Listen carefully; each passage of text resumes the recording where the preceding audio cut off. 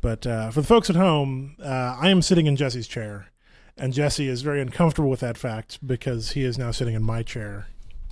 Yeah, it's just... I feel like I'm in a dream. Like the whole... I don't know how to like put my body to sit yet. Yeah, I don't either, but I'm kind of enjoying it. It's, You're clearly more uncomfortable than I am, which is what I'm enjoying. I'm just, You figured it out. I'm like a dog. I'm like doing the spin around and like try to settle thing. This can work. Yeah. The only difference is the audio file out of that microphone is labeled Jesse, and the one out of my microphone is labeled Kevin. Do you want to do a microphone as each other, a podcast as each other? Like embody each other's characters? I don't want to do that. That sounds terrible. But no, that would just turn into me, talking about, I don't know. Star Trek a lot. Yeah. Mystery Science Theater 3000. Kevin, why haven't you watched television lately?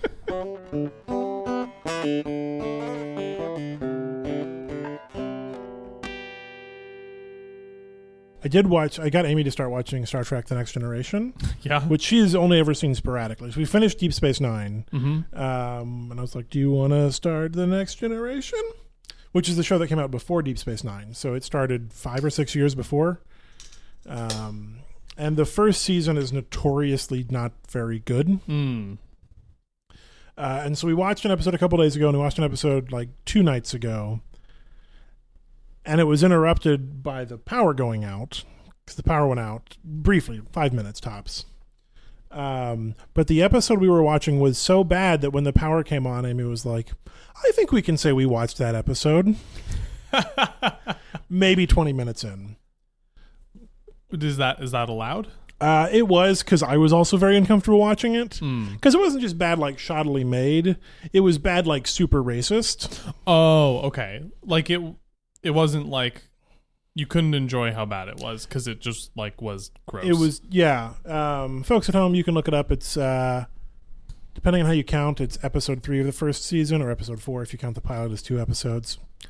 Code of Honor is the name. And it involves a planet full of aliens that are like not subtly based on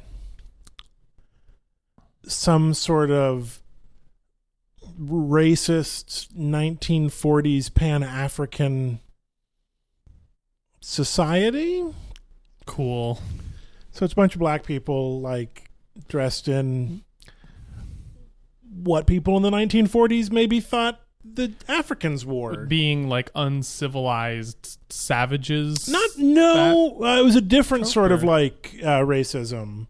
I mean, they were definitely like bad people because they kidnapped someone and then wanted to marry her against her will. And then there was a code of honor and a fight to the death and real bad. And it's like, it's been called by many people like the worst episode of Star Trek ever. Wow. And it's up there, definitely.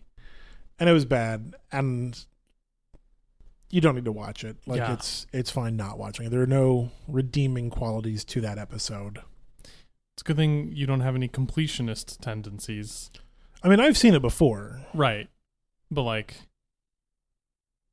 I could skip it. If I did ever make the decision to watch all of Star Trek, you would have to watch all of it. I'd watch it. Yeah. And you could survive watching it, but it's uncomfortably bad. Yeah.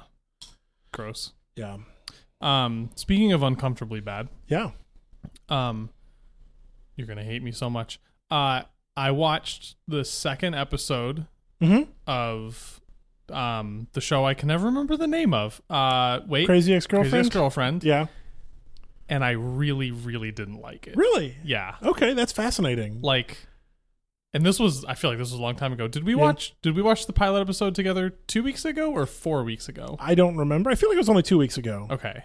'Cause I'm trying to think of like how long it's been since I've watched television. But I feel like I watched the second episode soonish after we watched the first one, and I just thought it was pretty dumb. That's really interesting. Yeah, like it was it was about Rachel or Rebecca being all like scrubby and sad and being weird and like starting to figure out that she might have made a super bad decision. Mm-hmm.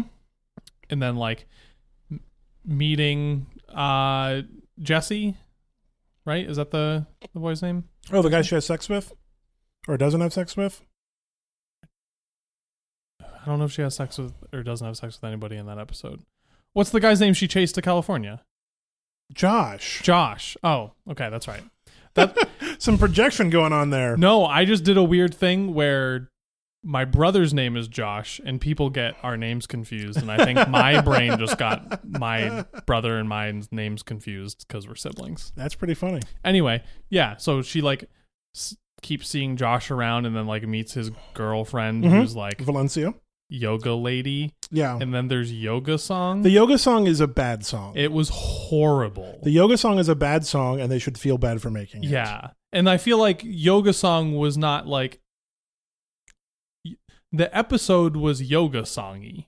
Like, Yoga Song was not like, oh gosh, that was a weird, bad part of that episode. Like, the whole episode was just like, weird. Yeah. Although I do think Feeling Kinda Naughty is one of my favorite songs, which is the second song in that one. That was all right. Yeah. But no, the Yoga Song is bad, and I don't think they understood why it was bad. Yeah.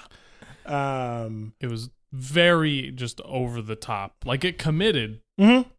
Well, so I think there was a disconnect between what they were trying to accomplish in that song versus what they actually accomplished in that song. Because I think, this is my read on it, I think they were trying to make fun of people who like put way too much into yoga and who were like, you know, oh, I, studied with Jim Yoga and I'm the best at everything yoga. And it was supposed to be about like how, like Rachel's feelings of inadequacy against what she perceived as that. Mm-hmm. But it really just came across as like the non-ironic version of that. Yeah, it was like, you're bad because you're fat and ugly. Yes. And I do think that song did not succeed where it was attempting to do so. Yeah. So needless to say, like, I still plan on watching more Crazy Ex-Girlfriend, but I haven't. Because, like, I'm no longer excited to watch another episode. That's fair. And, I mean, a lot of people probably don't like the show, and I can understand that. But I appreciate that you trust me enough to say that, like, you will potentially continue watching it going forward, because I really do think it is, like, possibly the best show on TV right now. You love it. Mm-hmm. Yeah. And, like, I really liked the first episode. Mm-hmm. Like, I thought it was great. And then this episode was just like, I remember watching it and immediately just, like, rolling my eyes and being like, well, I don't know about this anymore. Again, I think the episode 9, which is way far into a season to be like, it gets good by him. But I think that's when it really turns around and it really starts to find itself. Mm-hmm. And so, like, I understand, like, there were critics I was reading who were watching it, because I didn't start watching it until the first season had completed. But I would go back and, like, read recaps. Mm-hmm. And there were critics who were like, I was about to give up on this show before this episode. Mm-hmm. And it was episode 9, which is Josh and I are going to the beach, I think is what it's called. And is a really solid episode, and I think was a bit of a course correction for the show, of sort of realizing, okay, we can't just tell this same story over and over again. We have to make some changes. We have to make some adjustments. Yeah. And started moving towards the amazing show that I think it is. I could probably survive until episode 9. Yeah.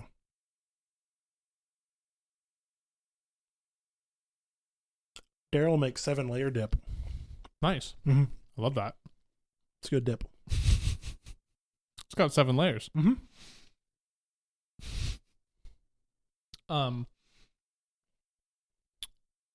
One time, at a previous store, coworkers and I decided to waste a humongous amount of time by coming up with as many food/band name puns as possible. Okay. And the list ended up reaching like over 100. That's a lot of food/band names. But my favorite one was 7-Slayer Dip. It's pretty good. Yeah, it's pretty good. That does remind me of the game. I don't remember where I first heard about it, but it's a game where all you do is think of movie names, like names for existing movies, that could also be about pooping. Mm-hmm. Any examples? It's tricky. You have to sort of build into it. What's one that I would start with? Deep Impact. Okay, yep. There you go. I'm sure a lot of the like apocalypse movies would work. The Dark Knight Rises. It's not great, but okay. Let's see. The Prestige? Yeah, that works.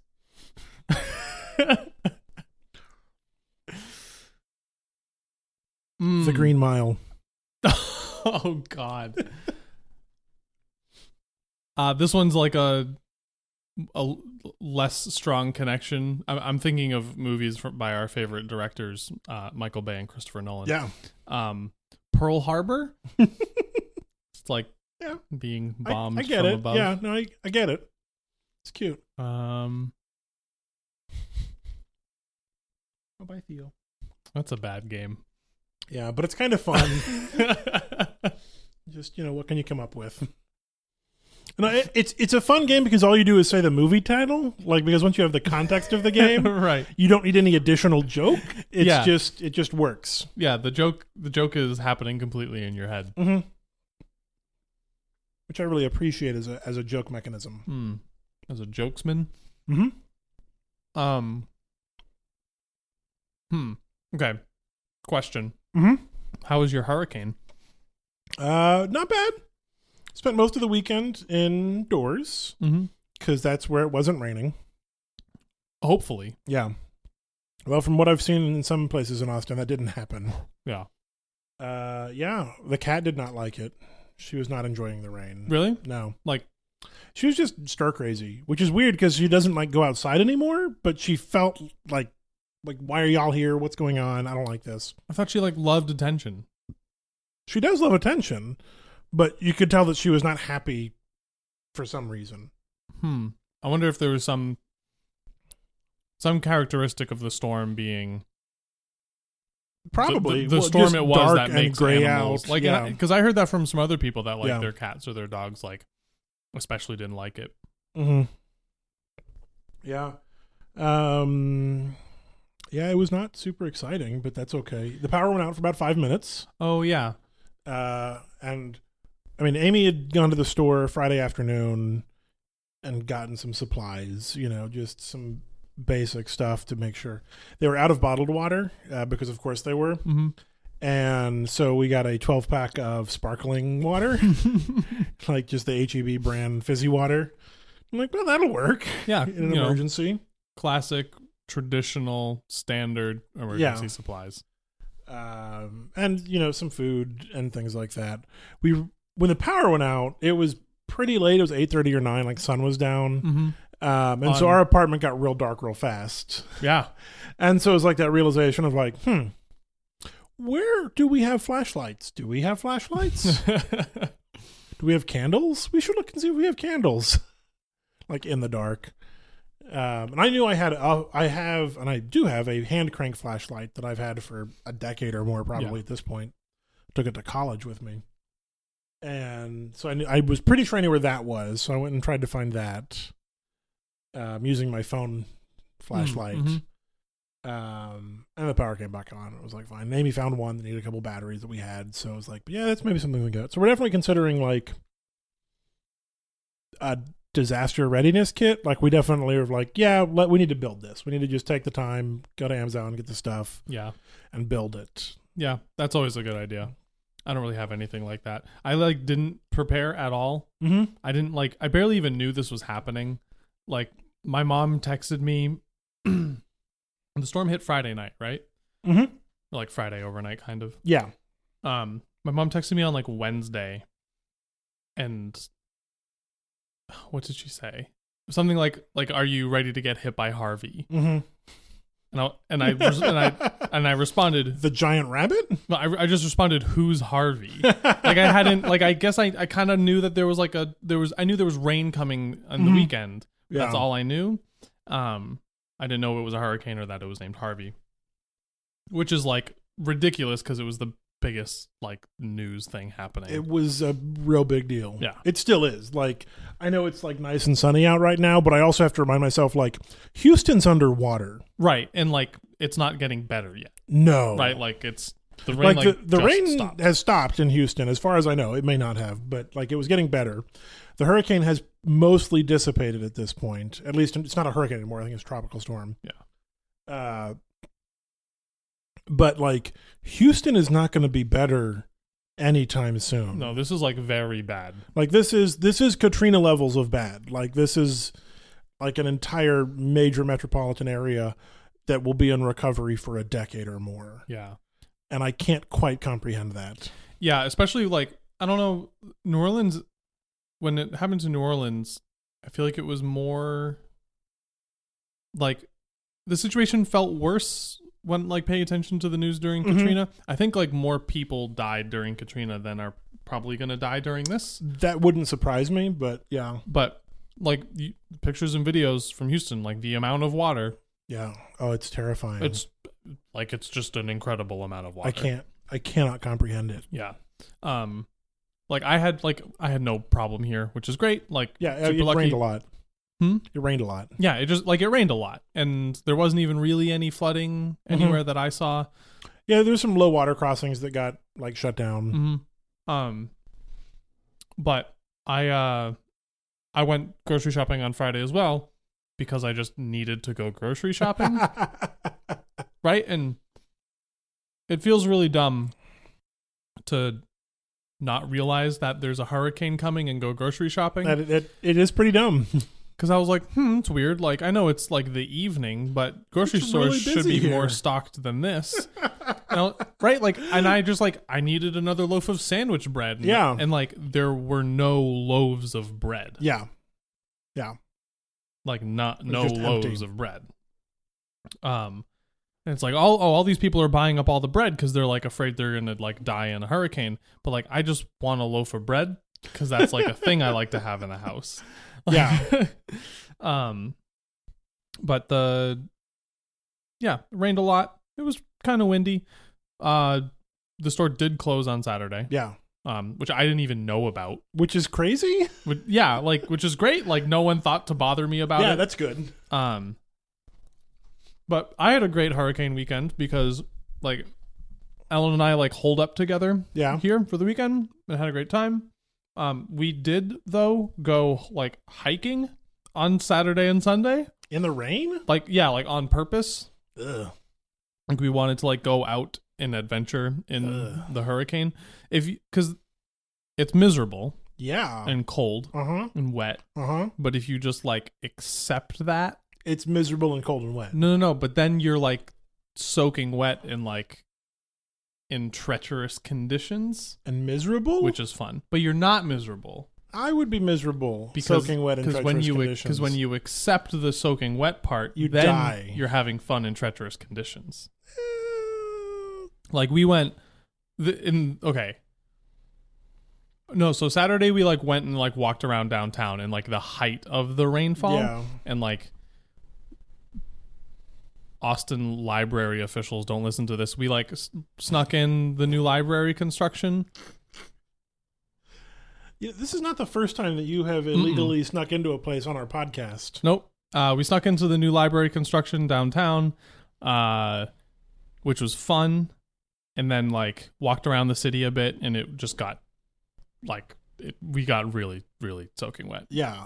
But then like went into a coffee shop and like were warm and drank coffee, and it was glorious. Yeah, but you were still soaking wet. Yeah, but like I've never had a better hot beverage in my life. And then this is where we were probably pretty stupid. Uh-huh. Because on Sunday we went that's when we went like hiking, and we went to like the green belt where the river is. Yeah, this is how you die. Mm-hmm. And I remember like we were walking around the pass, and like not near the river, but we were walking around the pass, and one of them like went down towards the water. Yeah. And we walked down, and I was like, wow, like the water was raging. It was fuller than it normally is, and just flowing really, really strong and out. Dangerous. And I saw that, and I was like, this is what like a flash flood could just happen right now. Uh-huh. I was like, we should, like, this is cool and awesome, and I love this, but like, not this close. We shouldn't be this close. Don't go play near the river during a hurricane. But it turned out fine. I'm glad you didn't die. Me too. Like, but like, we weren't like, I wouldn't do that if this was happening in Houston. If I was in Houston. Still. But like, all it was just like a lot of rain, and it was kind of windy. Yeah. You didn't know that's what it was going to stay. True. Like, thousands of people lost power in Austin. Yeah, I didn't realize it got that bad because I didn't lose power at all. Yeah. But it was that bad. I know I'm playing like dad here, but come on. What kind of extreme weather have you lived through? Tornadoes, mostly. Have you had like real close calls with tornadoes? I've had pretty close calls. Yeah, that sounds truly terrifying. DFW and Ohio both have a lot of tornadoes. Mm-hmm. It's like the two major places I've lived have had really bad tornadoes. This was the closest I've ever been to a hurricane. Oh, really? Yeah, because I've never this is the closest I've ever lived to the coast. Oh, weird. It is a little weird, but like I don't like Austin is not close to the coast. No. But this is as close as I have ever gotten to any sort of coastal living. That's unfathomable to me. The country's really big. I know. And most of it's empty. I've lived in the empty parts. Yeah. Isn't it like half the population lives within like 20 miles of the coast or something like that? That wouldn't surprise me, yeah. Yeah, it's like super unbalanced. I mean, well, if you look at our major cities, New York, Los Angeles, whatever the third one is, Houston. The third one is Chicago, and that's like a coast. It's like they got a lake. Really big lake. It's great. But yeah, so three of the four major cities, like largest population centers in the U.S., are at coasts. Yeah. So that doesn't super surprise me. See, like I've done, like you're all shocked about my hurricane adventuring, but like I've done that before. Yeah. Like Massachusetts doesn't get hurricanes often. Yeah. But every couple of years, a hurricane just doesn't hit the eastern seaboard until like New England. So like every couple of years, like Massachusetts gets like a category like 2 or 3 hurricane. Yeah. Were you there when the big one hit Jersey? Yeah. Yeah. And that was like that was a really, really bad storm. Yeah. It didn't do much damage. A lot of flooding in Massachusetts. Wasn't it? No, in Massachusetts, yeah. But like, it did a lot of damage and flooding in Jersey. Yeah. We were like just far enough away. Right. But like that was worse than Harvey here. Like the wind and rain levels. Yeah. Well, you were closer right, to way New closer Jersey than you are to Houston. But my point is I still did. Yeah. I still would like go outside do stupid and things. Do stupid things because it's fun. It's stupid. That's what makes it fun. Doing stupid things when the statistical chance of the bad thing actually happening to you is low is fun. Like the statistical likelihood is greater, but it's still stupid. Very low. Tornadoes. I've been around tornadoes a lot. Yeah. We had one touchdown in the lake. I lived in Lake Grapevine. I lived in Grapevine. We had a tornado touchdown on Lake Grapevine. On the lake? Yeah. Ooh, weird. Massive hailstorms often associated with tornadoes. Like those come hand in hand very often. Yeah. Mm-hmm. No earthquakes. I mean, flooding, again, related. Lubbock floods a lot because it's flat. It's an elevation, but it's a plateau. Yeah, it's a huge plateau, right? 1,000 miles in every direction. Maybe not quite that far, but a lot of miles in every direction. And so Lubbock floods and gets haboobs. What's that? It's a dust storm. Why is it called that? I don't know. Oh. That's what it's called. It's called a haboob. Nice. Like a legit dust storm? Yeah. Like you can watch a wall of dust? Yeah. Like you can't like. So you see that building across the way through your window? Mm-hmm. You can't see that. Wow. Yeah. It's like fog, but But windy brown, dust. and it hurts. Ugh. Does that like shut stuff down? Nope. You just wrap something around your face and Pretty much, yeah. get on with your business? Yeah. I don't know. Yeah, they call them brownouts. That sounds pretty stupid and dangerous. Yeah, probably. I don't recommend it. Is brownout the name of a movie that can also be a poop pun? I mean, if it is the name of a movie, yes. Yeah, so that's what I don't know. No hurricanes, no earthquakes. Yeah, tornadoes are my bread and butter, as it were. Yeah, I don't want to deal with tornadoes. Like, if there was a tornado, I wouldn't be like, it'll be fun and adventurous to go Yeah. outside. Like, if there's a tornado, I just... Which is interesting, because I am more blasé about tornadoes. Having dealt with them. Like, I still take them seriously, but, like, I kind of have that sense of, like, when do I worry versus when do I not? Yeah. Like, oh, a hurricane is nearby, or, oh, a hurricane is nearby. Right. Because the distinction for that is I still don't go outside because that's dumb. But, like, there's a distinction between, like, watching the news and there's some tornadoes nearby. Or, like, nope, we're in the bathtub now. Like, Right. That's how bad it is. Oh, did you never have, like, storm cellars or... There are no cellars in Texas? I thought tornado places, like, had... Texas doesn't have basements? But then what do you do about tornadoes? You get in the bathtub. That's not going to do anything. It's better than sitting in the front yard. That's like duck and cover, children. The nuke is dropping. But no, you go find an interior wall, an interior room, no windows, close the doors, put a mattress on top of you. All right. And It's the option you have. yeah. I mean, like, if it's the only thing you can do, that's Yeah. the only thing you can do. Yeah, But that's really terrifying. Like, hurricanes are bad, but they don't have the extremes of a tornado. I feel. 115 mile an hour sustained winds. Yeah, but like a tornado is like at least that in like a hyper localized place. Typically, the devastation that a hurricane causes is wider ranging than what like a tornado causes devastation where the tornado is. Like exactly where the tornado is. Yeah. Hurricanes are massive, and so they cause massive swaths of problems. Right. Like a tornado wouldn't affect the entirety of the Houston metropolitan area. Yeah. I mean, there was a tornado that went through downtown Fort Worth, and like that didn't impact me. And like you were super close to it. I wasn't. I was out of town when it happened. But, But you, yeah. Yeah, but like our house was fine. Like, of course. That was not a big deal. There was one tornado in Massachusetts once. Wow. And I remember it because it was like just a really freak intense thunderstorm, just like a summer thunderstorm. Yeah.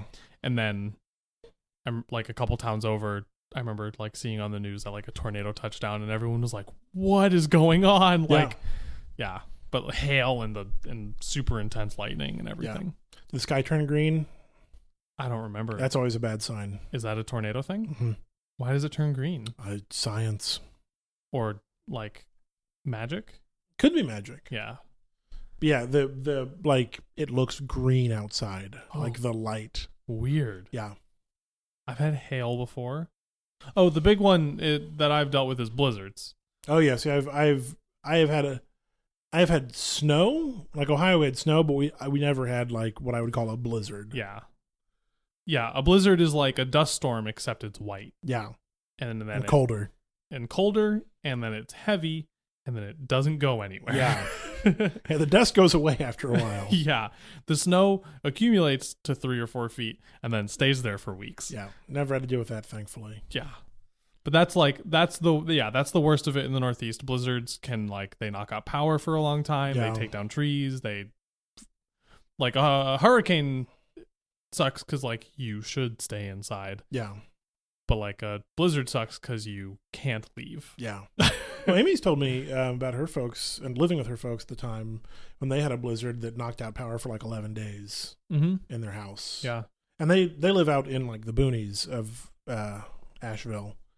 And so like they're always the last to get power back. Oh, a blizzard in Asheville? Yeah. Really? Yeah. They have a wood burning stove in their house. Like, and it looks like it's just for decoration. It's not. Like it's just in a corner. It looks real nice, but like it's like no, we might have to burn wood if there is a blizzard. Yeah. To like boil water. That's one thing that's interesting about a blizzard is you don't run out of water as long as you got fire. Right, as long as you got fire. But if you have like electrical only heating no, you're in trouble. things, then you're in trouble. Yeah. So we were always fine. Like I remember a couple times losing power for like more than 3 or 4 days. Yeah. And we were always like okay because we had propane. Mm-hmm. We couldn't propane like oven and stove. Yeah. So heat didn't work and water didn't work. But you could create fire. But we could turn on a burner and melt snow. Right? Like Yeah. we always had like a stock of water, but like Sure. we could melt snow if we needed to, and we could like turn on the oven and all sit around the oven. Yeah. Like wrapped in blankets drinking tea. Yeah. Like That's what you can do. yeah, you stay warm for a while. And then when the plow finally comes and plows all the snow into a big pile at the end of your driveway, and then That's fun. Then you go outside and you build Yeah. forts. That's fun. So I'm going to do a transition. Yes. So I sent you this link this morning. Did you open the link I sent you? Oh, I forget. It was a Kickstarter. Oh, yes, something about Pepe. So I've wanted to talk about this for a while, but I wanted to give it zero publicity, and by the time this airs, it will have ended. Okay. There's a Kickstarter on for a video game about Pepe the Frog, like trying to take him back, and he's not a symbol for hate. I mean, he is a symbol for hate, whether we like it or not. Like that has definitely happened. Pepe the Frog is not always a symbol for hate, but like He became a symbol for hate. yeah. And is actually like has a distinct creator. Like there's a guy who made Pepe the Frog. Yeah, it's a character from a comic. Yeah. That had nothing to do with Nazism, right? No, none whatsoever. Although, like, he's basically like retired the character. He's like, I can't do anything with this anymore. Yeah. And for a short time, Pepe the Frog was a meme unaffiliated with Yeah. Nazism too. Like, Yeah. and then it just became popular amongst that The crowd, Nazis. and then it ruined it forever. It did. But so there is this Kickstarter that I discovered because I scroll through Kickstarter too much. And it's this guy or guys, I don't know, they've like erased their social media since this went live. Like the Twitter account that's linked to that profile doesn't exist anymore. They're like, we're going to save Pepe. We're going to bring him back and, you know, make it into this video game about how he's a cool guy and there's lots of memes in it. And we need a bunch of money to make this video game. And for a very long time, like 3 weeks, it sat at 0% funded. And I just loved that. Like, because that's the kind of like counter-Nazi protest I like. It is almost performative in that like no one was angry, no one was writing hateful screeds. They were just giving it zero attention, which I really liked. I liked that as a thing. It's nice when Kickstarter works. Yeah. It's like nobody thinks this is a good idea. So it doesn't get any money. Yep. Or even if a small amount of bad people think it's a good idea, it still doesn't work. And so like it now has one pledge for $10 Out of what's the 15,000. Oh gosh, yeah. And like 3 days left. Let's hope it doesn't rally. Yeah, or 2 days left. $10 out of $10,000. Is this being like passed around on the internet as like a thing? I don't think anybody's talking about it. You just randomly discovered I just found directly. It. Yeah. Okay.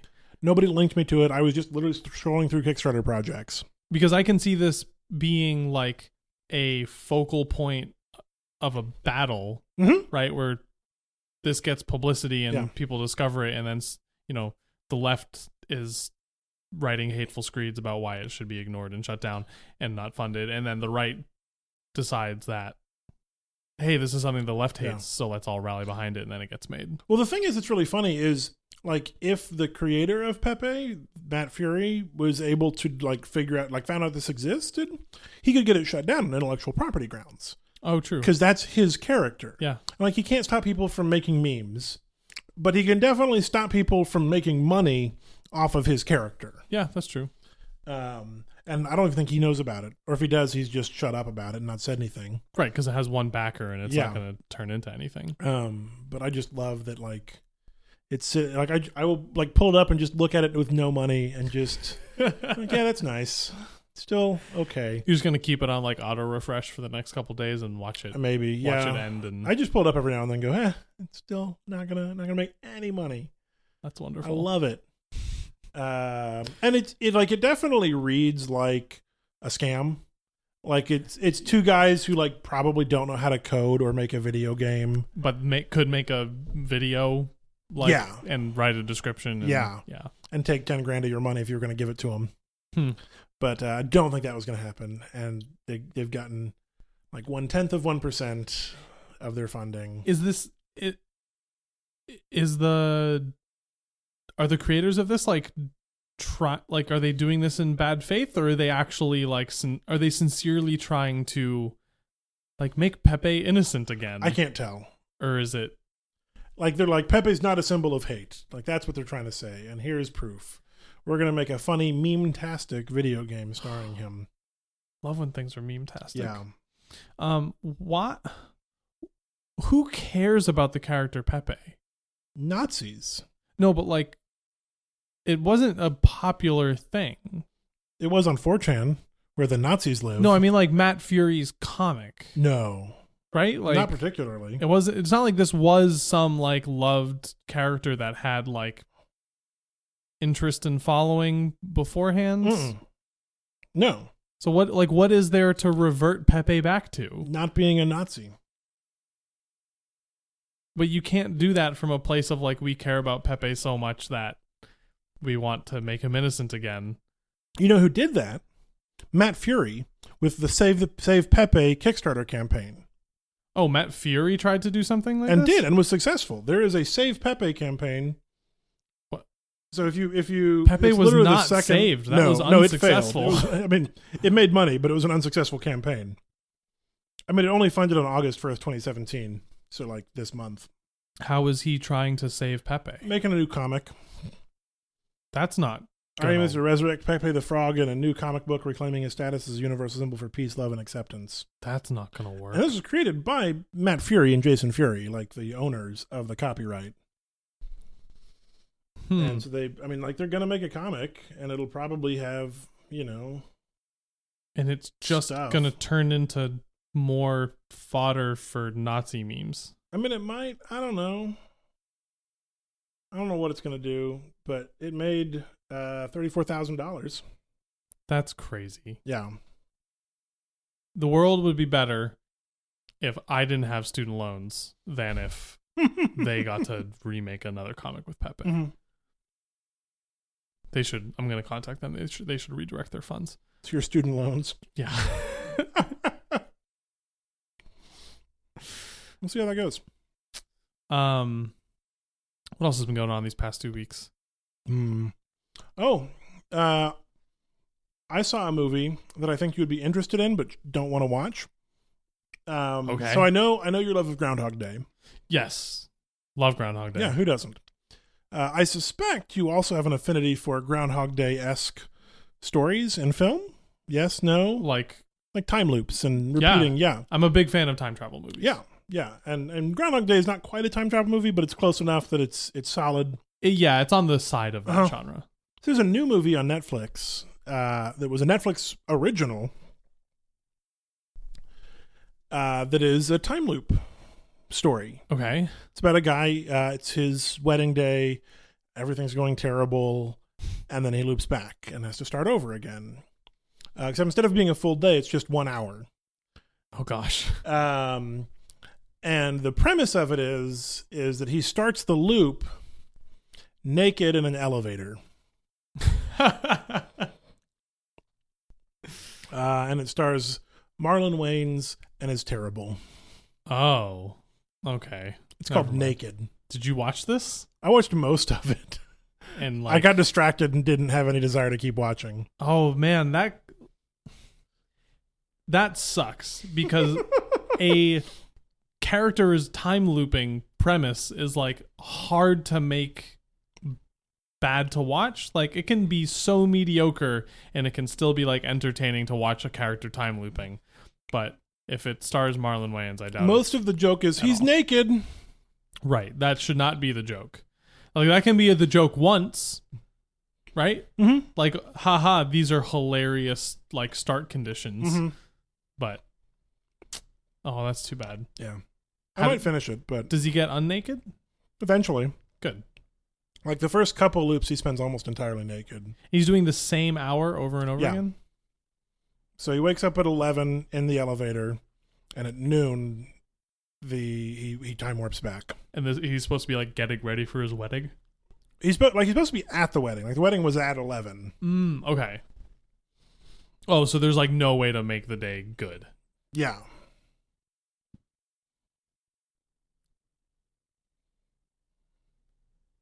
Part of me wants to do that. To watch it? Maybe no, to be in a time loop. Right? Like it's a fun puzzle. Mm-hmm. But not that time loop. That's too much. Like wedding day, naked, looping every hour. Yeah. Sounds too hard. Mm-hmm. But I always thought like Groundhog Day would be fun. I know. I learned about that in your podcast. I Would Stab You. All about Groundhog Day. Yeah. Yeah, but then, no. We don't... I've talked about Groundhog Day plenty. Yeah. It would get real dark real fast. But... yeah, it's fine. Like, it's not a terrible movie. But, like, it's at the level of all the other stuff Marlon Wayans has made in the last 5 or 10 years. Yeah, like, not worth good it at all. No. That's too bad. The world needs more good time loop movies. There is an interesting one. It's not quite a time loop, but it's a fascinating film. I think it's called 11 Minutes. I don't know it. It's a super low indie budget movie. You can tell because it looks like it was filmed at somebody's birthday party. Or like a New Year's Eve party. And that's because it was. So the premise of this film, I love this. It is fascinating. So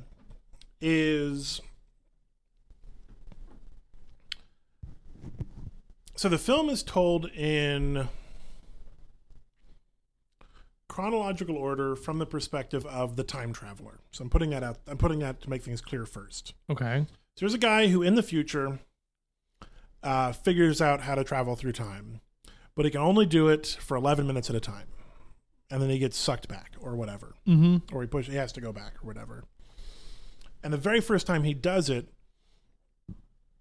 he travels back to this party. And he sees a girl there and kind of has the hots for her and then comes back.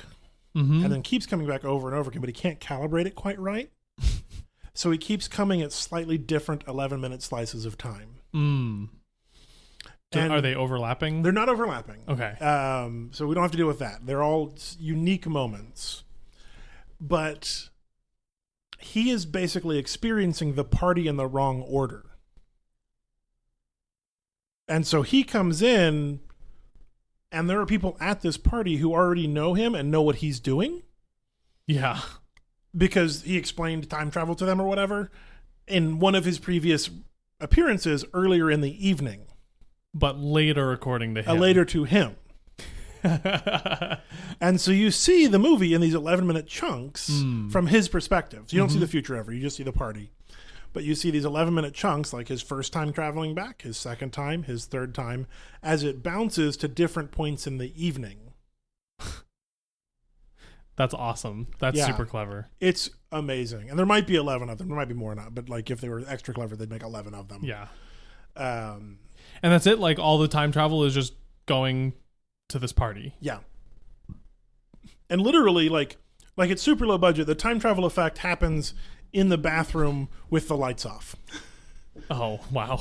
Yeah. Like, and it might be a found footage film now that I'm thinking about it. Like it has this sort of feeling of a found footage film. Because it's so cheap. Yeah. I don't think it may or may not be. I don't know. Yeah. But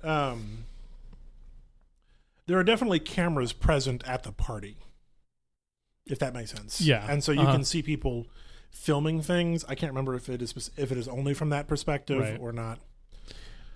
How does it handle like causality stuff? Was the character at the party like earlier in his life, or No. so he just like He has traveled to before he was ever born. okay, and so he's just like materializing Yeah, somewhere in the bathroom. okay, It's always in the bathroom. and he just walks out and people assume he's just there. Yeah.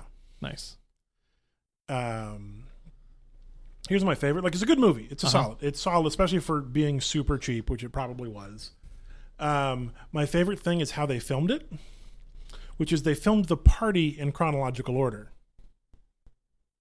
Nice. Okay. So there's really awesome like continuity because they basically filmed it in these 11-minute chunks, like at a party. I think they filmed it maybe 2 or 3 times, maybe all at once. I don't remember. But so basically, like, the actor knew like what loop he was on at each point. Like, they had it all mapped out so that like his earliest appearance in the party is like loop 12 or whatever. And then it goes to loop 3 and then to loop 1 and so all these different things, and heavily improvised, but like he knew where he was in each step of that, and they knew sort of the overarching plot of what he had to do, and most of the people who were at the party had to be reactive and kind of were responding to what the story was telling. And so they filmed it in chronological order and then cut it up later into these 11-minute slices that happen in his perspective order. Yeah, like on set you just have a 2-hour party. Yeah. And you have these things happen. Yeah. Right. Which is exactly how that story would happen in real life. Yes. Right? Yeah. That's how you have this guy going to the bathroom and he comes out and it's a different version of him. Yeah. That's a lot of going to the bathroom for Yeah. someone at one party. Well, I think he just appears in the bathroom. I don't know if he disappears from there as well. And I can't remember where he disappears from, but it is kind of a romantic comedy because he's trying to like woo this girl that he can only see 11 minutes at a time. Right. And like it's like 3 or 4 months before he can get it to work outside of like in the future. Like it takes like 3 more months of work to figure out how to get back. Oh, so he's not really? seeing her. He's not just bouncing right back every time. No. Oh, okay. There's So- like time chunks that are happening in the future each time. Gotcha. So months have passed for him over the course of the film, if not years. Right. But it all happened in 2 hours or whatever. Are you seeing much of his life outside? No, The you don't party? see anything outside the party. But you're told that that there's some gaps. Yeah. I love that. Yeah. I'm a sucker for those. I am kind too. of, Like clever I love time that travel sort thing. of stuff. Have you seen Predestination? No, but I know the book that it's based on. Yes. It was like it's like a well-known. Yeah, Robert Heinlein. It was either All You Zombies or By His Bootstraps. I think it's All You Zombies. Yeah. We may have talked about it on the show before. I feel like we might have. Okay. I'm sure we talked about time Are we in a time travel loop? before. Maybe. I feel like something is like cosmically wrong because we're sitting in the wrong seats. What you don't know, Jesse, is I've been reliving the same day for the last 20 years. And I just got tired of sitting in your seat. Or this is the only way to break out is to switch seats. We'll find out at 6 a.m. And like every time you do this in your loop, you get a different kind of bread, and like maybe this one is the right Maybe one. this is the right Right, bread. like you thought you were getting a little sourdough, and you got just rustic Italian. I have and eaten 6,000 rustic Italian loaves. You went to the Whole Foods down the street just now? No, I went to the one on 360. Okay. How was it post Amazon acquisition? I didn't notice. Cool. That's probably good. Yeah. And I think the acquisition became official today. Yeah, the beer was in the same place. The bread was in the same place. I kept seeing lots of things on the internet about how Amazon's like Whole Foods immediate changes. I read that they were Something. going to do that. I didn't actually see any differences in prices. Like I saw lots of photos of Amazon Echo displays I saw that. immediately Yeah. inside the door. I saw those. I didn't see them at the Whole Foods I was at, but I saw the pictures. Yeah. And then just super steep discounts on things, which like feels way more like a PR move Yeah. on Amazon's part, as like, right, this is almost like product launch kind of thing Oh, yeah. for them. It's like, hey, this is our new product and we're gonna do this crazy thing to like get a bunch of people talking about it. And I feel like the price cuts probably won't like last as deep as they were. Mm-mm. But Well, the beer and bread were the exact same price they always are. yeah. But I bet the avocados were cheaper. I didn't buy an avocado. 'Cause that's what the internet keeps telling me, that Got to get them cheap avocados. Whole Foods has cheap avocados now because Cheapos. Amazon wants millennials to cheap avos. Chipavos. Chipotle. The worst thing I saw was Amazon butcher display counter with someone formed the Amazon logo out of ground beef, Like the smile arrow. like the A with like the arrow under it. Yeah, the smile arrow. Yeah, Yeah. it's pretty stupid. Yeah, I can't get excited about that. I just can't wait for Prime Day when I get to go get free groceries. Is that how that works? Probably. Because I would do that. Yeah, like I don't participate in Prime Day. No. But if it was like, hey, everything at Whole Foods is 50% off, If you're a Prime member. right? I like might just hold my grocery shopping until that Mhm. day. Man, how miserable would that store be, though? Oh God. Can I use Amazon Prime now to get groceries on Prime Day from Whole Foods at half price? I think you'd have to use Amazon Fresh, which is their Yeah. grocery specific delivery service. Except Amazon Prime now delivers groceries. But it's not grocery specific. Yeah. But it's not Prime. It's Fresh. Fresh Prime Whole now. Yeah. Uber got a new CEO. Did they? Yep. I just can't even be bothered to care. It's a white dude.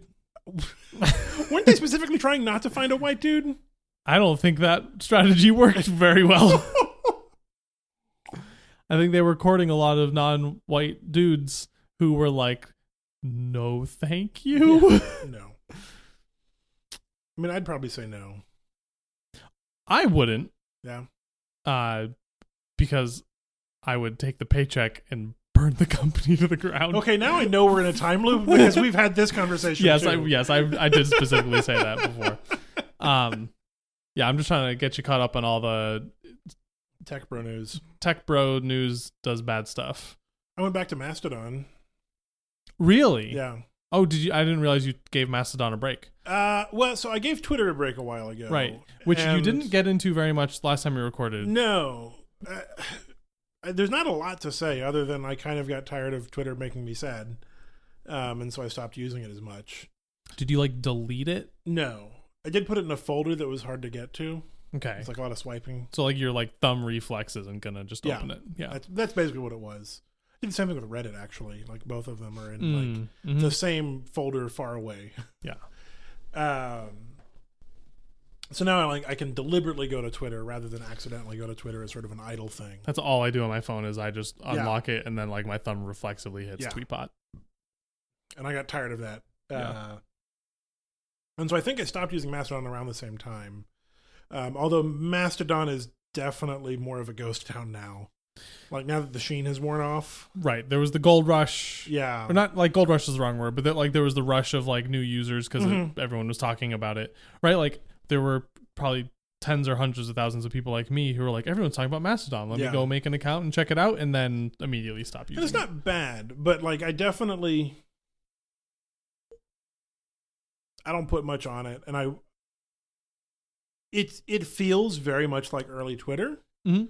and in good and bad ways. Like, in early Twitter, I would tweet things and be like, I don't know if this is useful. Like, I don't know what I'm accomplishing here. Right.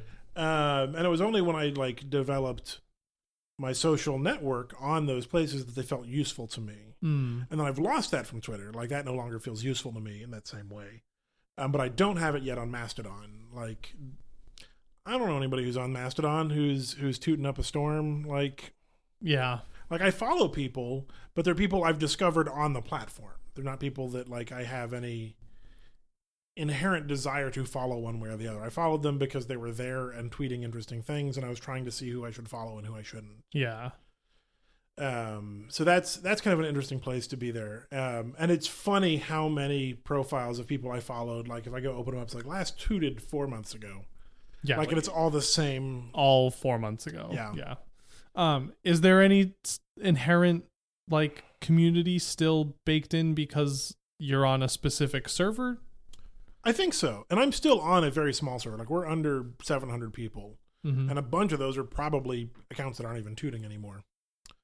And so I have an account on Mastodon.social as well. Uh-huh. And I opened that up and it still feels pretty quiet. Like, really? Even like reading the local feed, like that's one of the ones that got real big real fast. Yeah. So it's not super busy. But I also kind of like it because I can check it once or twice a day. Yeah. And then be done. And like, that's really powerful. Yeah, the time commitment is not very much. And so that's kind of neat. Like, I like it now because of that. Like, yeah, I can check it, scroll back 6 hours in a couple swipes, and have read everything. Yeah, I do kind of miss that about Twitter.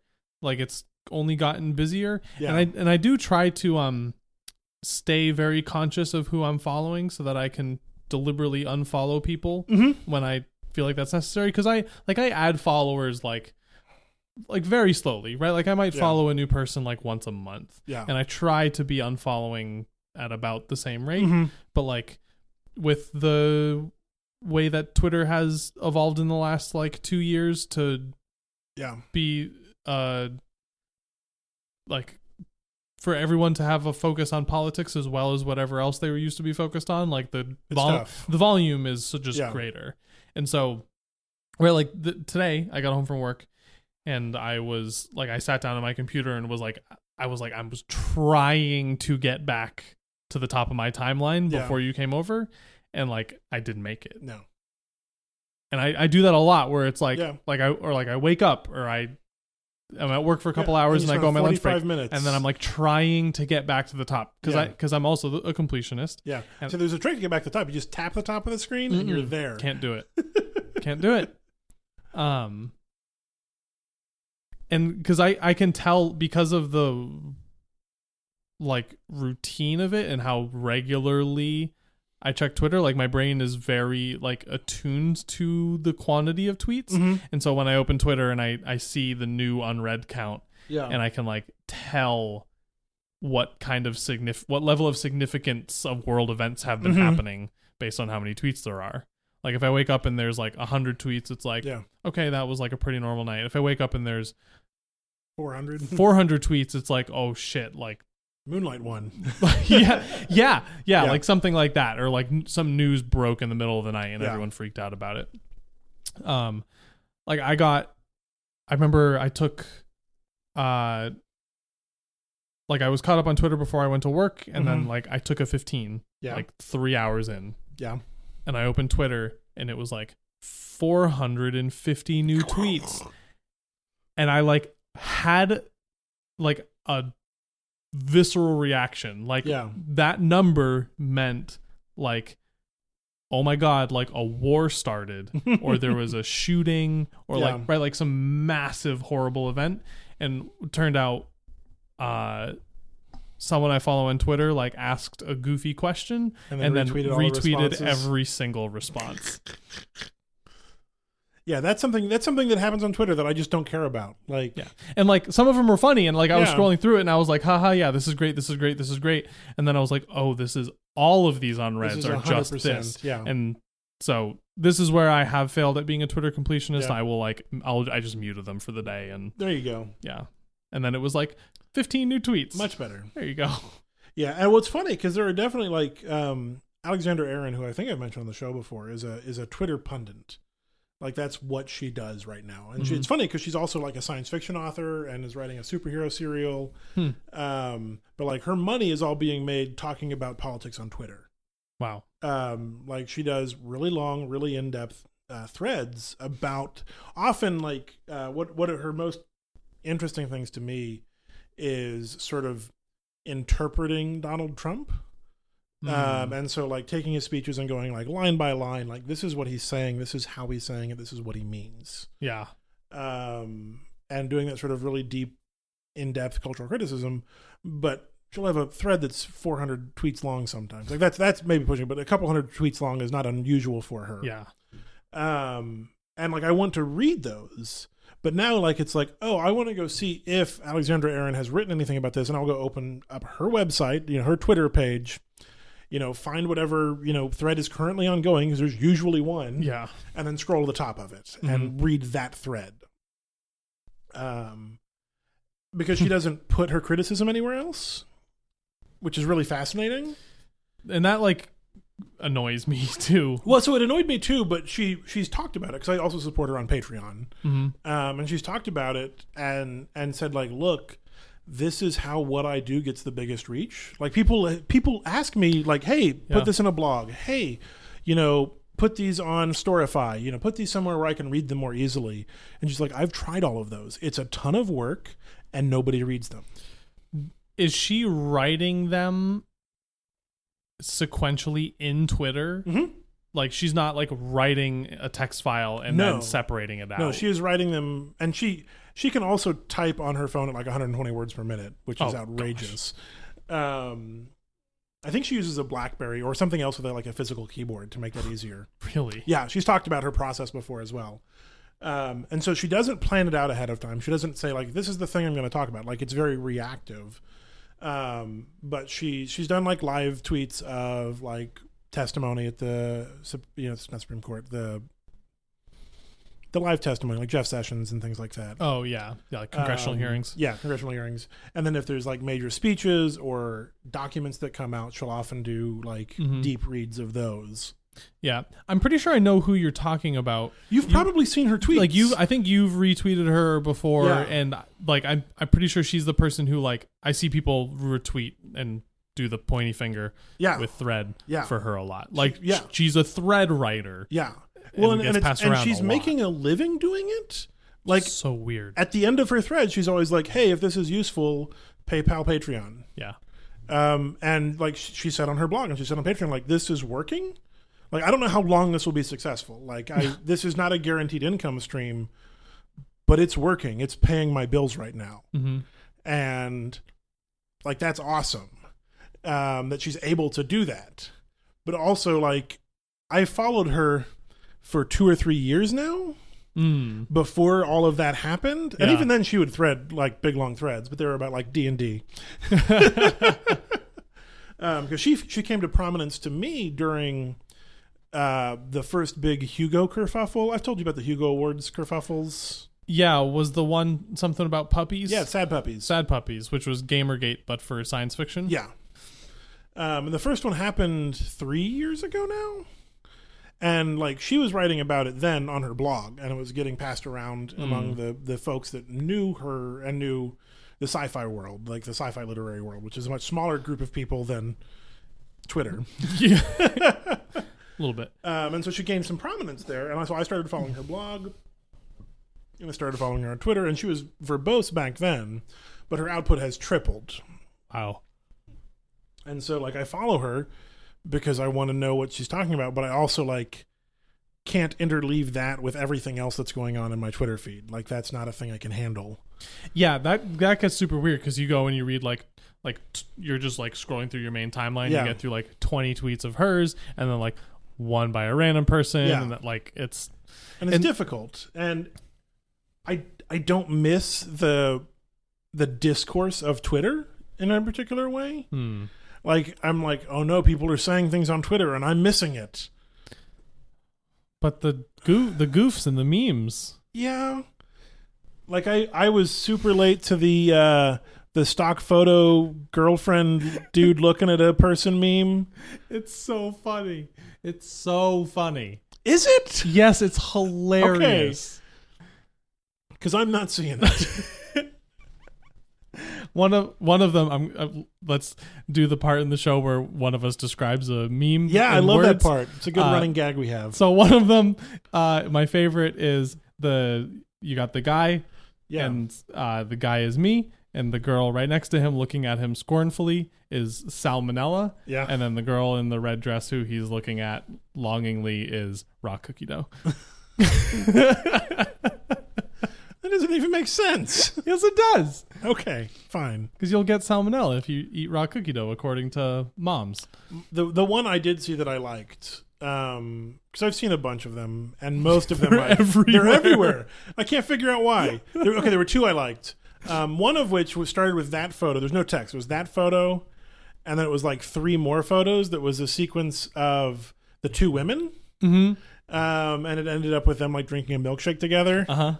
Because they're all just stock photo actors. Yeah, I happen to follow a lot of like gay people on Tumblr, and that one got real popular. Yeah, it's a good like that's a good interpretation of that. But my other like queer interpretation of that I really liked was they took the woman in red. I guess she's wearing red. I think so. Yeah. They took her face and put it on everybody's face, so all 3 of them were the same. And the captions were, "You don't even need anything else." That's hilarious. It's real good. But the captions were, a person in a healthy polyamorous relationship, a person in a healthy polyamorous relationship, and a person in a healthy polyamorous relationship. Okay, that's funny. I liked that one. See, it's a good meme. That was a good meme. That one I enjoyed. Yeah, I mean, there are some good goofs and gags and memes on Twitter, but I mean, mostly it is very dark and depressing. Yeah. Like when you were talking about it last time, like I remember feeling like, yeah, Twitter doesn't really make me happy either. No. But like, I'm not going to stop using it. Yeah, give it a try. But the problem is since 2008, with very few exception, like one of the people I follow retweets 400 of their replies. Like I've read every tweet from every person I've followed. Yeah. And if I take a break, I either have to make it permanent and never use Twitter again, or when I come back, I have to spend whatever amount of time. That's not a break. Scrolling back through Tweetbot all the way back to the top. That's not taking a break. Exactly. So my only option is to go complete cold turkey on Twitter. And I don't have the willpower or the desire to cold turkey Twitter. Yeah. Like I think the idea of a break could be a fun experiment, but then the amount of work of recompleting is not worth it. You don't have to recomplete. But I do. Because I'm a broken person. Man, I want to take advantage of this in some way.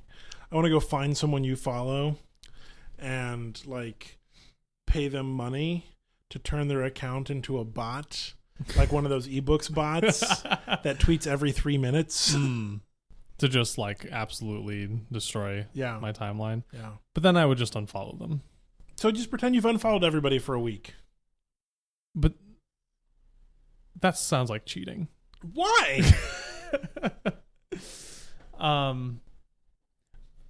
Okay, so tell me about like what's the future of Twitter for you? Like, do you plan on like coming back in any regular way? I have been going back more briefly, like, but I do the thing that you hate, which is I open Twitter, it says 600 unread messages, and I tap the top, and then just kind of like, and I scroll through and see what's been happening in the last 20 minutes, or the last whatever. I scroll until I'm like, okay, cool, and then I close the app.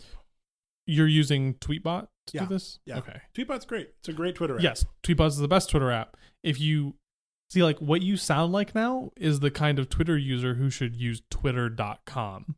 I don't want to use Twitter.com. Right. Twitter.com is a terrible interface. But then you get the, like, here's what you've missed recently. I don't want that. I don't want what I've missed recently. I want to see what's happening right now. Don't show me 6 random tweets that you think I'm going to like because your algorithm said so. Show me what's at the top of my timeline. That's what I want to see. Even if you like just missed significant things. If I just missed significant things, people are probably still talking about them on Twitter. Yeah, true. Like that meme. Yeah. People are still tweeting that meme. Got to tweet that meme. That's right.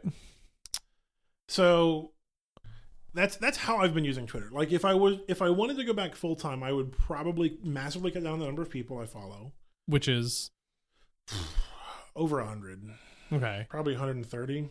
That's not too much. It's not. Like I've intentionally kept it fairly low. I had a rule for a long time was that I couldn't follow more people than followed me. Because that just seemed reasonable. Let me see what I got. So you should. Oh, I'm following way more than I thought. I'm following 317 people. Okay. So I'd want to get down to like 150. Or you could follow a lot more and commit to being the type of Twitter user you are currently, which is just dip in every once in a while and get the last couple minutes every day or whatever. So I also follow, and I intentionally follow a lot of people. I follow Blunded. What? I don't think I follow Blundent. Who's that? It's the world's best expert accuracy tracker. I don't remember following this thing. Is this made by somebody I know? Probably. I know what this is. This is stupid. I'm unfollowing this right now. Let's listen live as Kevin scrolls through his following list and unfollows all the people he doesn't want to follow anymore. But no, so I would say 20% of the people I follow never tweet. Like me? Yeah. Well, like you. I mean, you at least retweet our shows. That's literally it. Yeah. And every 6 months,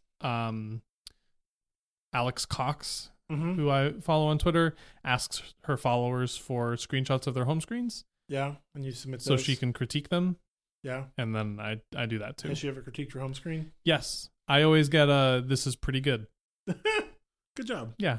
I'm very proud of that. I'm proud of you. Mine is probably not pretty good. Probably not. It's probably okay, but the top row is definitely like the default 4 icons. That's bad. Yeah, I think I've modified my doc. That'll get you an immediate failure. Modifying your doc? No, leaving anything default. Oh yeah. No, my doc is default. And my top 4 apps are default. Yeah, I do have a bunch of folders. Yeah, you would really lose her critique. Too many folders? The folders don't make sense. You have default rows. Your wallpaper, although it's a great picture of your cat, does not work as a wallpaper. That is a picture of my cat sticking her tongue out. That is the best wallpaper ever. Listen, I'm just passing along the message. Also, you have more than one home screen. I have 7? No. That's a big no-no. I have 5. Which is plenty. But no, my folders all make sense. Read me, hear me, watch me, socialize me, play me. Those are cute. Yeah. I just thought of I think one of the real-ish reasons why like Twitter is still valuable to me, even though it makes me sad most of the time, is it's still it's like my only source on the internet. Like it's still my primary and almost exclusive place. Yeah. I don't visit websites or resources separately. And so everything that I get to read comes from people linking to things on Twitter. Yeah. So like I follow people who like have good taste and good judgment and who have like values aligned with mine, and they read things that I want to read, and then they post them, and then I read them. That's fair. And so like I do a lot of reading. Like I read a lot of like internet writing. Yeah. And that's where I get it. And if I didn't get it from Twitter, I'd have to like have some vastly different mechanism. See, I don't use Twitter for that. I have RSS feeds. I migrated away from that after a while, because I realized I don't want to like know everything that a specific publication posts. I want the good things as discovered by people's taste. I have like some of the publications I follow are aggregators of good content. Like Boing Boing is a great example of something that's been around for a very long time, has a very strong history of aggregating cool things. And very little of what they publish is like long form media criticism. Right. Or just long form anything. Yeah. But they often link to things that are worth reading and are fascinating. So that's where I get a lot of that. Yeah. And I don't follow Boing Boing, but something similar like Kottke. Yeah. Like I used to have Kottke in my RSS feed, and now I just follow his Twitter. It's Twitter, yeah. Which is the same thing. Mm-hmm. Well, Twitter is, for a lot of people, replaced RSS, like, across the board. That's exactly what it did for me. And I can't do that. Like, that's not easy for me. Because one of the things, like, I love doing with my RSS feed is what I'm just now making up the name for is what I call sweeping. So I will quickly scan through an RSS feed because I've got different categories. So like media or news or comics. And I'll quickly scan through those and basically just sort of like make a binary decision. Do I want to read this or not? Yeah. Yes or no? And anything I don't want to read, I leave unread. So like it's literally keystrokes. Like I use, like, I think it's J and K. J and K to go up and down. To go up and down, and N or M marks something as unread. And so I can sit there and pretty quickly go through 100 items, down, M, down, M, and basically, and then call that to 5 or 6 things that I want to spend time with and read, and come back to those. The things you want to read are being marked as read. Unread. Okay. So like most stuff is being marked as read. Because if I scroll through it, it's automatically marked as read. Because I've looked at it. Okay, yeah, I gotcha. Yeah, so you scroll to it and then flip it back if you want to return to it. Okay. Yeah. And so like I have my default settings on my reader are to only show me things that are unread. And so marking them as unread, which I can do with a keystroke, I can probably also like save as a keystroke, but that puts them into a different folder that I want to have to deal with later. So I just leave them unread until I get to them. And if something like stays at the bottom of that list for a long time, I have to say, well, do I really want to read this, or do I just think I want to read this? And then make that decision. It's like, it's probably not worth reading, and move on. Yeah. And so that's like what I do to get through my feeds. Is it's the same methodology as what I like on Twitter. Of it's a river. You don't have to drink everything in the river to sate your thirst. You don't have to drink the whole fire hose to not be thirsty anymore. That sounds fake. Yeah. Says Jesse with the fire hose blasting directly into his face. I got to drink the whole fire hose. It's a river. You dip in and you dip out. And so, like, that's how I treat my RSS feeds, because I've got 200 maybe. Not most of those don't post very often. Like some of those, like somebody posts once every 6 months, and I'm like, oh boy, there's a post from this. I'm excited. But it's one place to combine that with something that posts 20 articles a day. Yeah. Like Boing Boing. Boing Boing posts a bunch. Vox posts a bunch. I follow them. Because Vox, I will admit, like, does a lot of really good stuff. Either linking to, or a lot of original research stuff that they put on that's really strong. Yeah. And so, like, I have the entire Vox RSS feed coming through to my inbox. Yeah. I used to do that. Yeah. I'm curious, what are you using to do RSS reading? I've switched a few times. What am I using right now? Feedly. Okay, yeah. So I used to do that, and I realized that with publications like Boing Boing, I remember like Ars Technica, places like that do like 20 posts a day. Yeah. There were a lot of them where all my interaction with them was just like scrolling through and deciding, no, I don't want to read this. No, I don't want to read this. And like every once in a while there'd be an article that I want to read and I would save it. Yeah. And I realized like all I'm doing is just opening this app and deciding I don't want to interact with any of it. That's fair. So like, right, like you could get 100 posts and like 2 of them I'd want to look at. And that wasn't worth it to me. And that's what caused me to switch to Twitter and not follow the publications themselves, but follow a lot of people who read them too. Yeah. Like I'm just letting everyone else do my work and subject themselves to those hoses. Yeah. Right. Like I love Ars Technica. Like Ars Technica is a fantastic website. They do incredible work. And I might read one of their articles every 2 or 3 weeks. As they show up. Yeah. Right. Yeah. But and I don't feel like I'm missing anything by not seeing the headline of every single one they post every day. Yeah. That's fair. I would rather make the decision, and it's a low enough difficulty thing. Yeah. Especially considering I don't come home and sit on my bed and read Twitter for 2 hours every day. Because that's what I would do. Like, I would come home and I would lay down and I would read Twitter for an hour and a half to 2 hours. Yeah. It's like a thing I dedicate time to. And, like, that's, like, I do a lot of things that waste time. That's not a denial. But that's not one I wanted to waste time on anymore. Yeah. Or what it is mostly for me, it's like Twitter.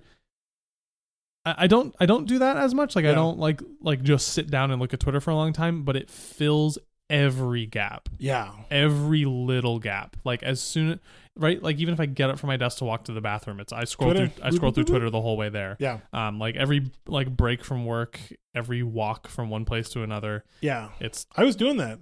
That's when I'm doing Twitter. And very rarely is it like, okay, let's sit down for an hour. So I was doing both. Like, it was filling up both. Yeah.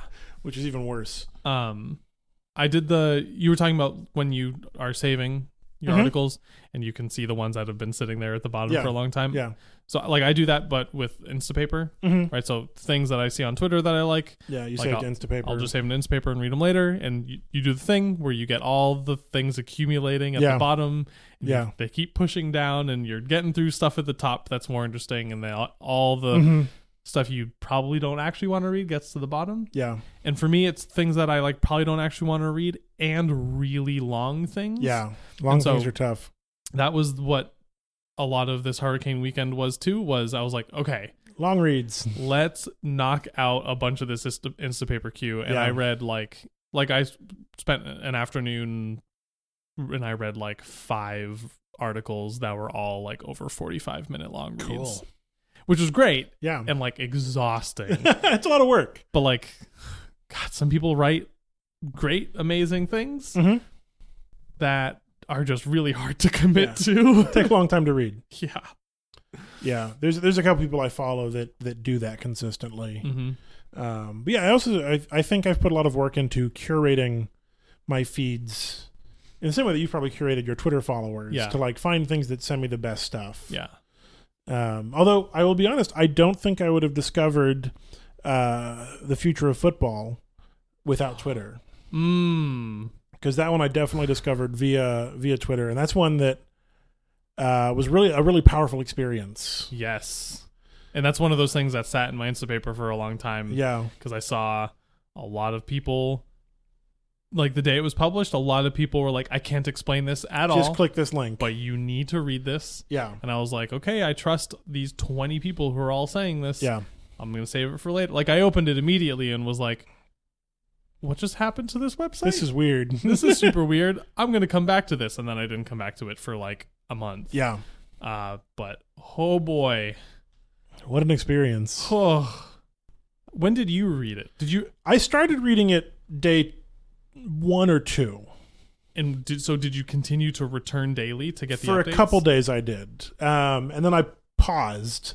And then found time later to continue reading it. And I think I was like, I hit the end of it a couple times during reading it. So I got like continued tomorrow like a few times. The first couple days I read it live. I paused for 2 or 3 days and then caught up. And then I didn't finish reading it until like I texted you about it when I finished it. So there was a pretty big gap between the like getting about halfway through it and then finishing it. And then I finished it pretty much in a day. Yeah. This was maybe like Wednesday or Thursday night this past week. And this was like right when I was starting to be like, okay, I'm going to start knocking out this Instapaper stuff, and which finished during the hurricane. And like I'd done some reading and I was getting ready for bed. And I was like, okay, I'm going to read one more thing before bed. And I didn't realize it was this long. Like I knew it was going to be fairly long, but I didn't realize it was that long. I thought like maybe 30 minutes. Yeah. And so it's like 11 something. And I lay in bed and I'm on my computer because I knew it wouldn't be quite right on my phone. And I stayed up until a little bit after 1. Yeah. And I didn't finish. And I didn't know how many parts there were. Yeah. That was my favorite part, like not knowing. Yeah. Not knowing. Like even coming back to it later, like when I came back, I'm like, this could still be running. Like I don't know if this has ended or not. Did it end yet? Yeah. Yeah. And so but I was falling asleep and I was like, okay, I have no idea how much is left, but I'm going to stop. And then I woke up at like 7:00 in the morning, like got up, showered, like brushed my teeth, grabbed food, and immediately like fell back into bed and was like, I gotta finish reading this. Yeah. And it turns out I had gotten through like 21 of the 25, I think. Sure, I don't remember parts, exactly and how many. Yeah. So like I only had like a little bit like left. 15 minutes to go, like in the morning. But God, what a wild experience! Yeah, like the basic premise is what happens to football in the future? Yeah, what happens to football in the future, as told by space probes? Yeah, 3 different space probes: Pioneer 9, Pioneer 10, and the Jupiter Icy something. The Juice. Yeah. It's real. Football gets real weird. Yeah, but it's also about like people, and these very human stories. Mm-hmm. The freaking woman trying to catch a ball in 500. Yeah, and the light bulb. I knew about that light bulb. I'd never heard of it. So the light bulb was one of those days where I was reading it like as it happened, and Juice said like in the cliffhanger like it's gonna hit the light bulb, and I knew what it was, and I was like, no, no, to be continued, and I'm like, no. Yeah, that was rough. That hurt. Yeah, it like that. I really loved the person who's like been hiding out in the cave. Yeah, for a long time, playing hide and seek. Yeah, just like I do feel like I lost something reading it because I don't love football. That's really interesting because I don't feel that way, and I don't love football. But like it's obvious that, right, like it's not about football, right? Yeah. It's about football, but it's not really about football. Yeah. Because it's about like what are people in the future like? How do people deal with the idea that what do we do when all that's left is play? Right. Yeah, exactly. That's what it is, right? Like people don't die, people aren't born, there are no more problems, so you just get to play, and that turns into a million different really weird things. Yeah. And the thought experiment exploration of it was really fun and amazing, but because like it's still focused on football, like it's not exploring all the other ways humans have discovered to play. I read an interview with John Boyce who talked about like I couldn't think about all those other things because there were too many implications. Right. So like I couldn't explore anything outside of like what I was talking about. And it's like it's a very unrealistic scenario, right? So what? Like that's not what would happen. Yeah. But it's obvious that it was written by someone who does know and love and care about football, because the way that football is important to people in the future is because it's important to the person writing it. Yeah. And I feel like I just wasn't able to connect with that sentiment as much as obvious some people can, right? Like a football lover reading that will connect with a part of that more than I can. I don't know. I was more excited about the football in this story being as alien to me as football today is. So like I very much felt kind of like Pioneer 9, the protagonist, such as it was, of like not quite understanding any of this, but also that's how I feel mostly about football now. So like I was definitely like connected there. Yeah. Have you ever been a football person? No. See, I used to be. I've been to like 2 football games. Yeah, I used to be a big football fan. Yeah. Back like when I was in like elementary and middle school, like I was a big sports person. So maybe it was that like I could tell I had something less than I used to. And, yeah. But man, those games. It's weird games. Yeah. I love the one that like goes all the way up the like north to south through the country, but is still as wide as a football field. Yeah, that one was real strong. My favorite, I think, was Game 27, which is the one in the Bronco Stadium. It's been like carved into 58 different territories. And there's all like the weird like legal. Like, there's a Bojangles, but they moved the Bojangles to a different location. Still like, in the game. There's like skyscrapers built. Isn't there like a second ball that was introduced or something like that? Well, there's a third team that showed up. Oh yeah, they wanted to. The 49ers wanted to join for some reason. It's very strange. Like that was my favorite section. The reason why I liked the cave person. Yeah. isn't necessarily because like the idea of like sitting in a cave for 10,000 years is horrible, but the idea that there's people out there who are tasked with to completion exploring area of land. Yeah. Like to the extent that like this person had been walking around for like 500 years exploring this like a small area of land to completely like catalog and explore it. Like that's wild. Yeah. And talk to everyone. Like I can go like 2 weeks can feel like a super long time to me. Yeah. But or 500 years. That's like in 500 years isn't even that big of a deal. Yeah. That was really fascinating. Yeah. Go read it, folks at home. Yes. What's the article title? Like this is what football looks like in the future? Yeah, something like along those lines. The other interesting things to me, the way it starts, is written.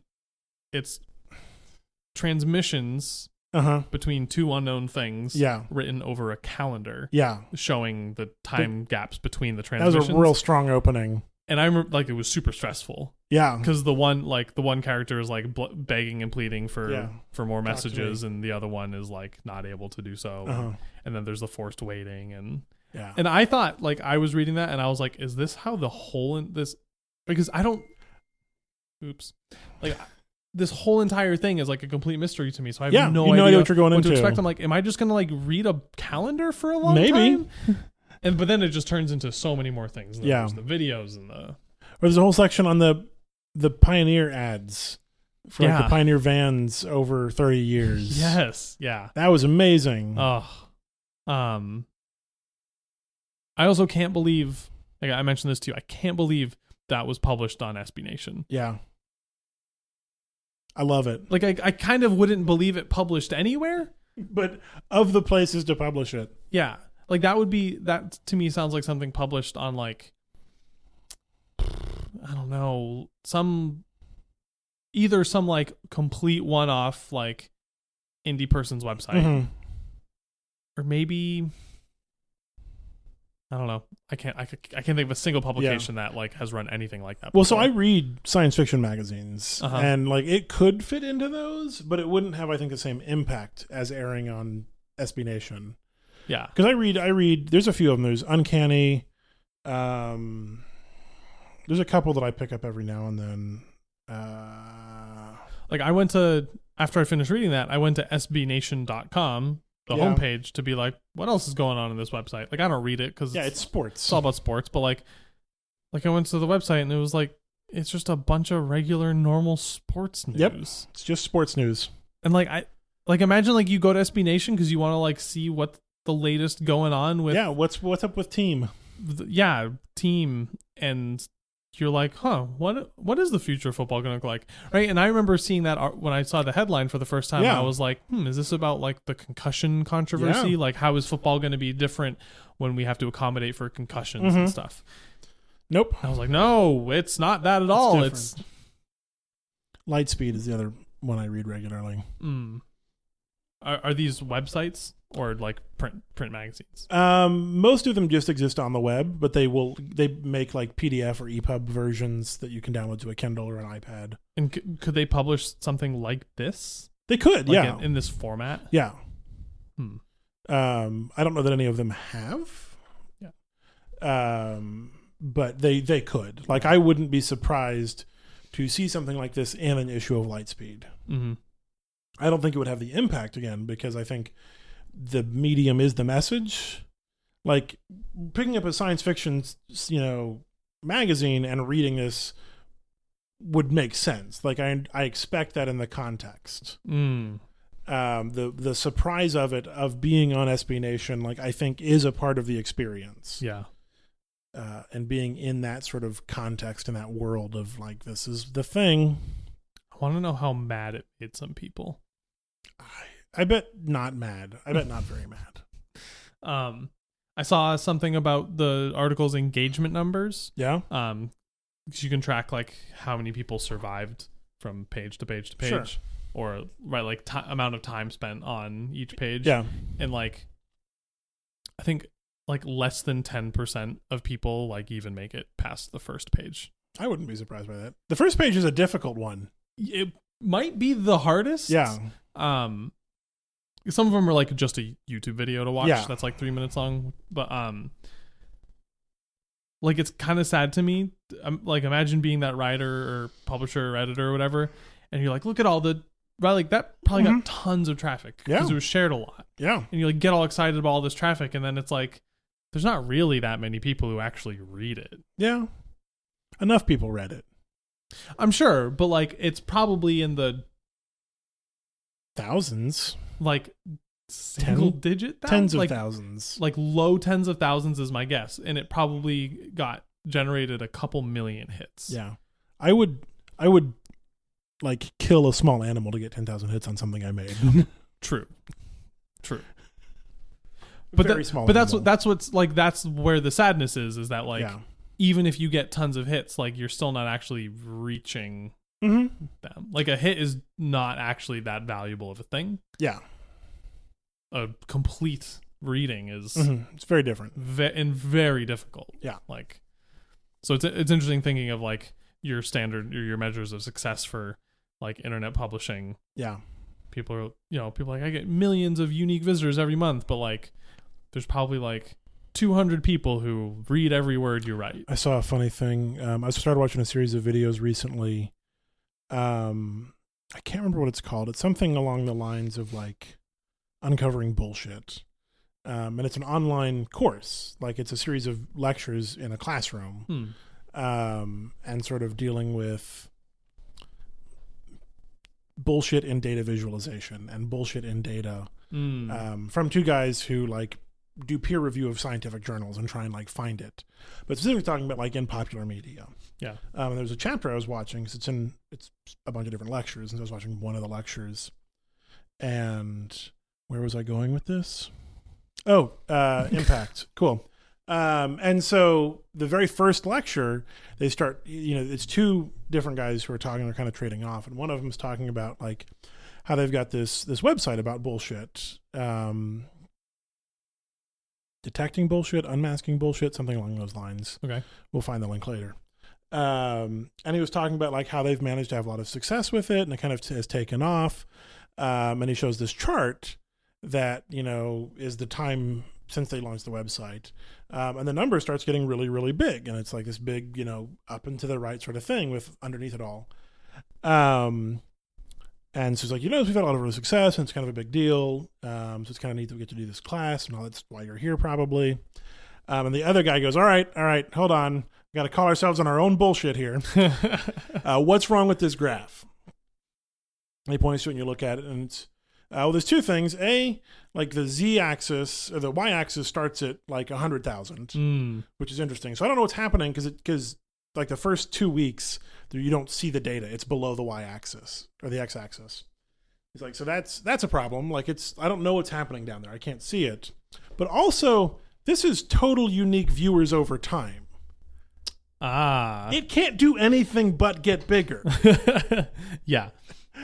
And it's just, let me show you our daily unique viewers. And it's like there's a big spike at the very beginning.